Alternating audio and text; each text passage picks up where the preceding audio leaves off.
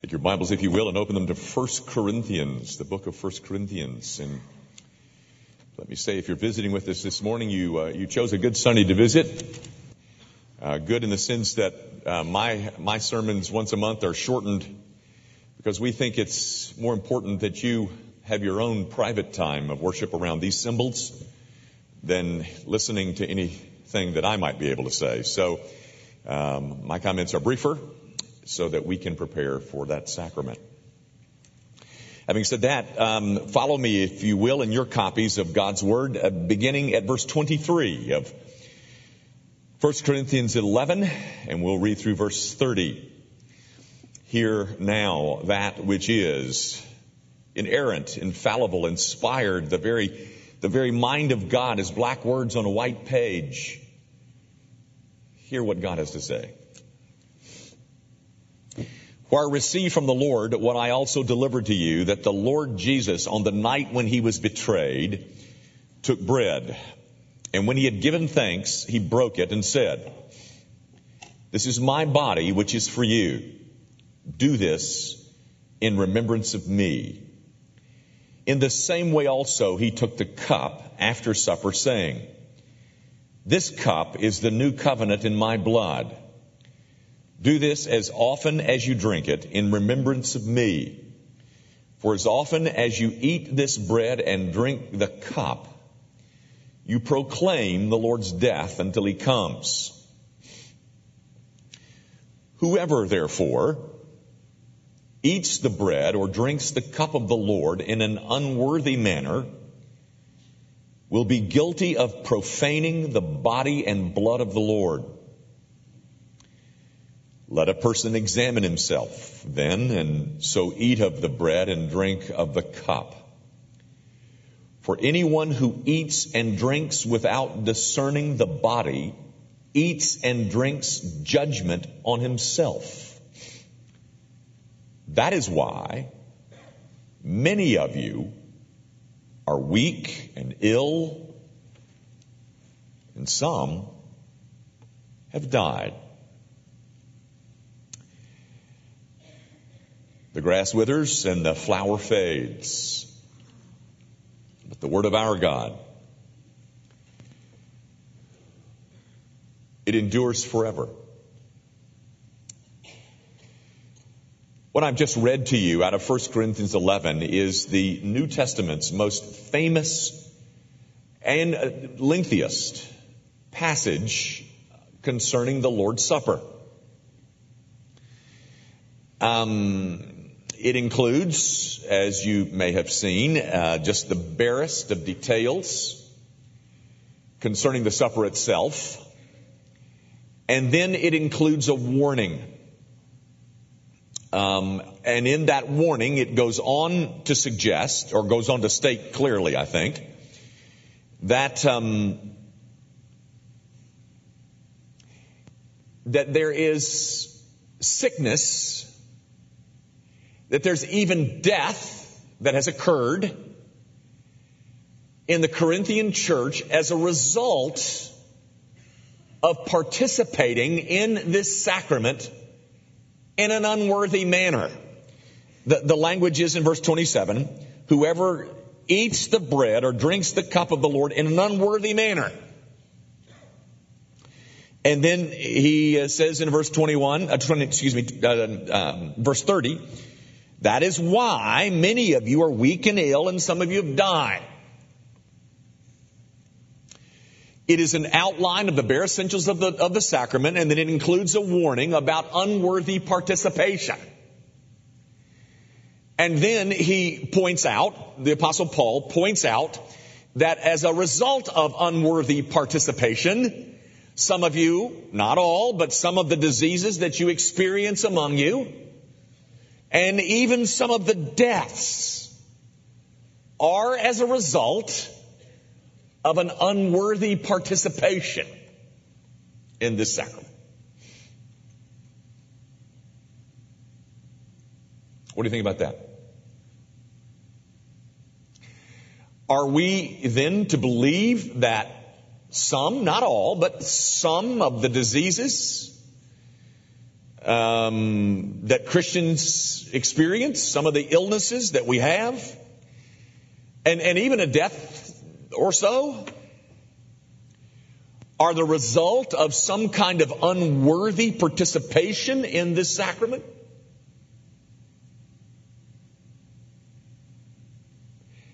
My answer to that question is yes.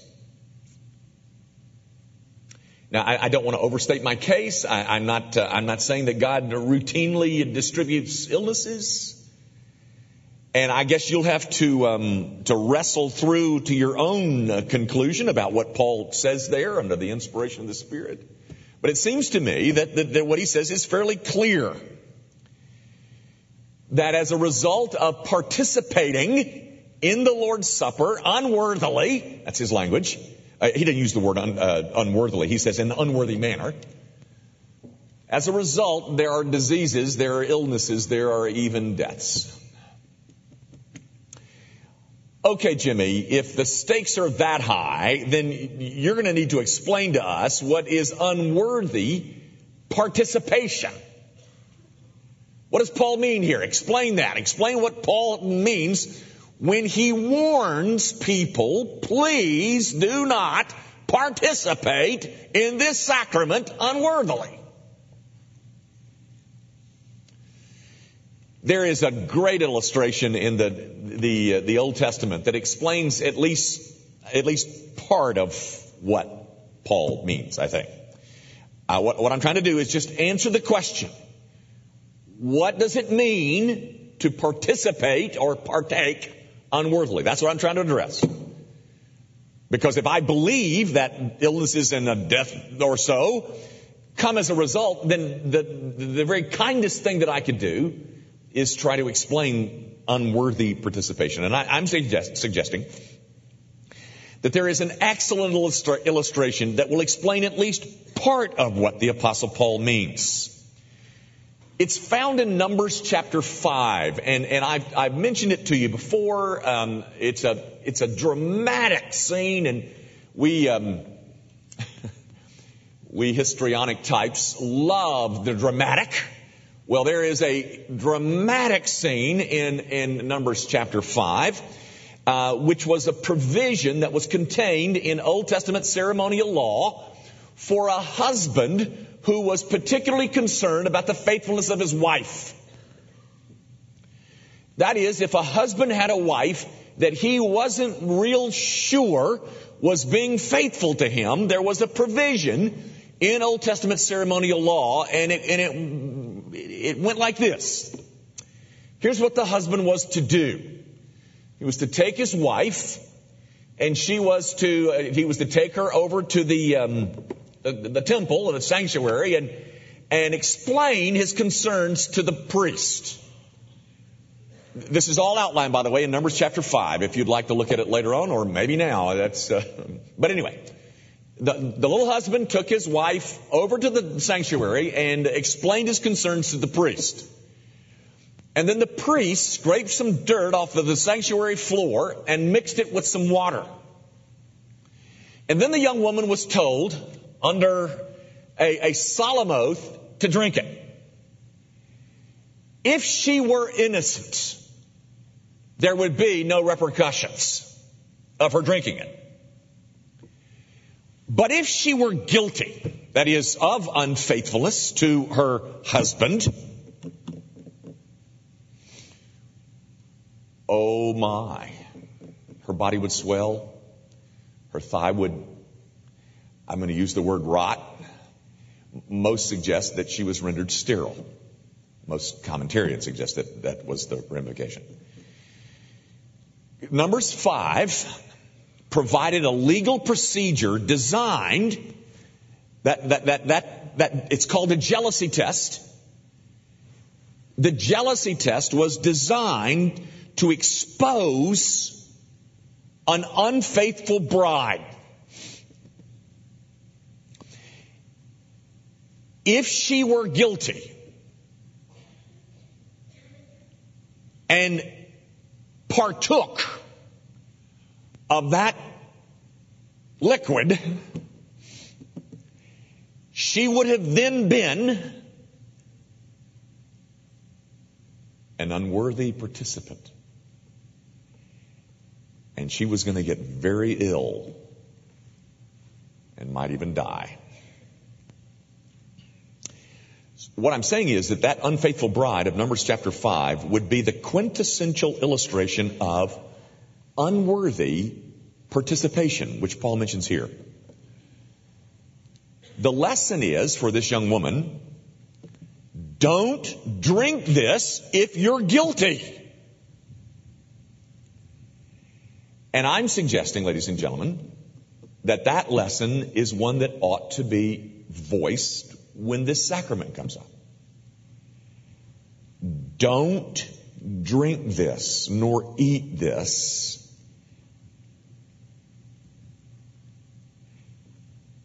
if you have given your heart to another lover.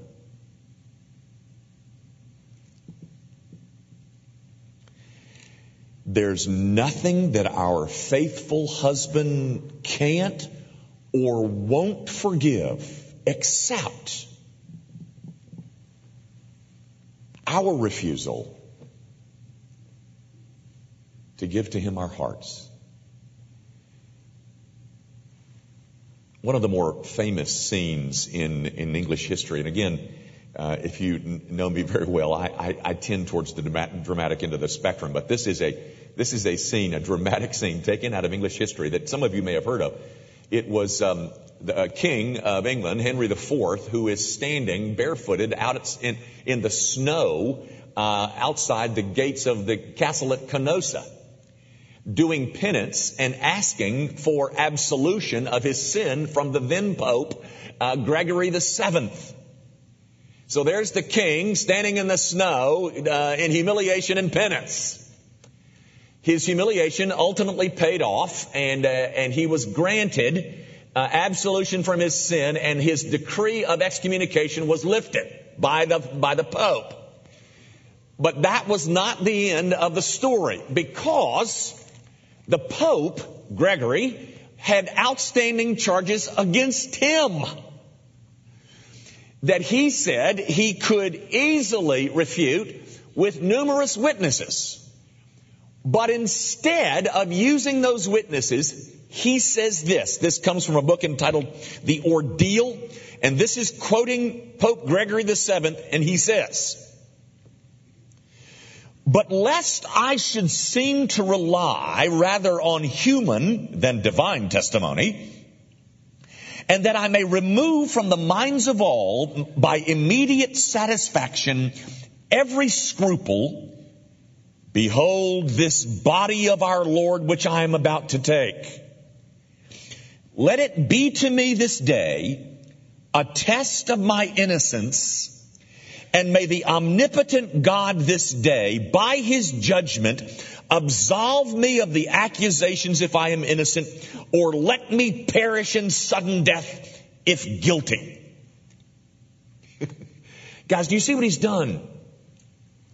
He is applying the principles of Numbers chapter 5 to himself. But he is not using dirt and water. He's using this. He's using the sacrament and saying, as I take this, may it demonstrate my guilt or innocence. Pope Gregory takes the elements and nothing happens. He then turns to King Henry and offers him the same deal. Now you take. Henry refuses. And that's not the end of the story. Most historians suggest that he refused because a year earlier, the Bishop of Utrecht, who is the one who excommunicated Pope Gregory, his name was William, that William had done the same thing that Gregory had done. That is, he stood before an audience. In fact, it was at the service of excommunication of the Pope, and towards the end of that ceremony, he takes the bread, which in Roman Catholicism is called the host. He takes the host and he says, let this be a demonstration of my innocence or prove me guilty. He eats it and he falls to his knees and he cries, I burn, I burn. And he dropped down and died a very excruciating death. You see, guys, both of those men, both Gregory and William, had done what I'm doing. That is, they combined Numbers chapter 5 with 1 Corinthians 11, saying that my participation in the Lord's Supper is a test of my faithfulness.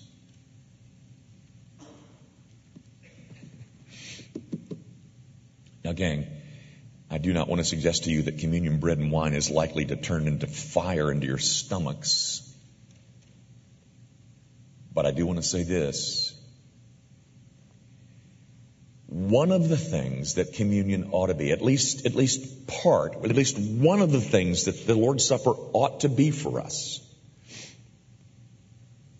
is a loud, fresh, poignant reminder that we belong to a jealous bridegroom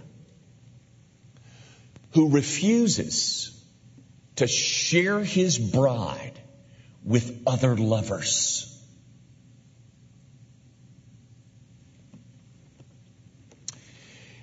That bridegroom cares for this bride with a love that is breathtaking in intensity.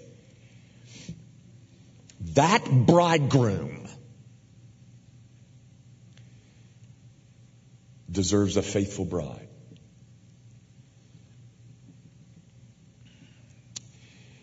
Guys, where we have been unfaithful to our bridegroom, the Lord Jesus, what we are called to do is what the New Testament instructs us to do.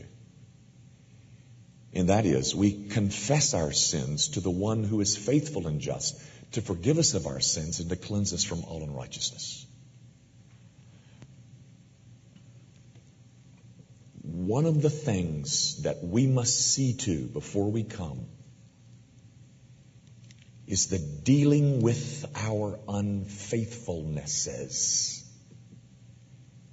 Individually, we come admitting those unfaithfulnesses and confessing our flawed but an undying love for Christ.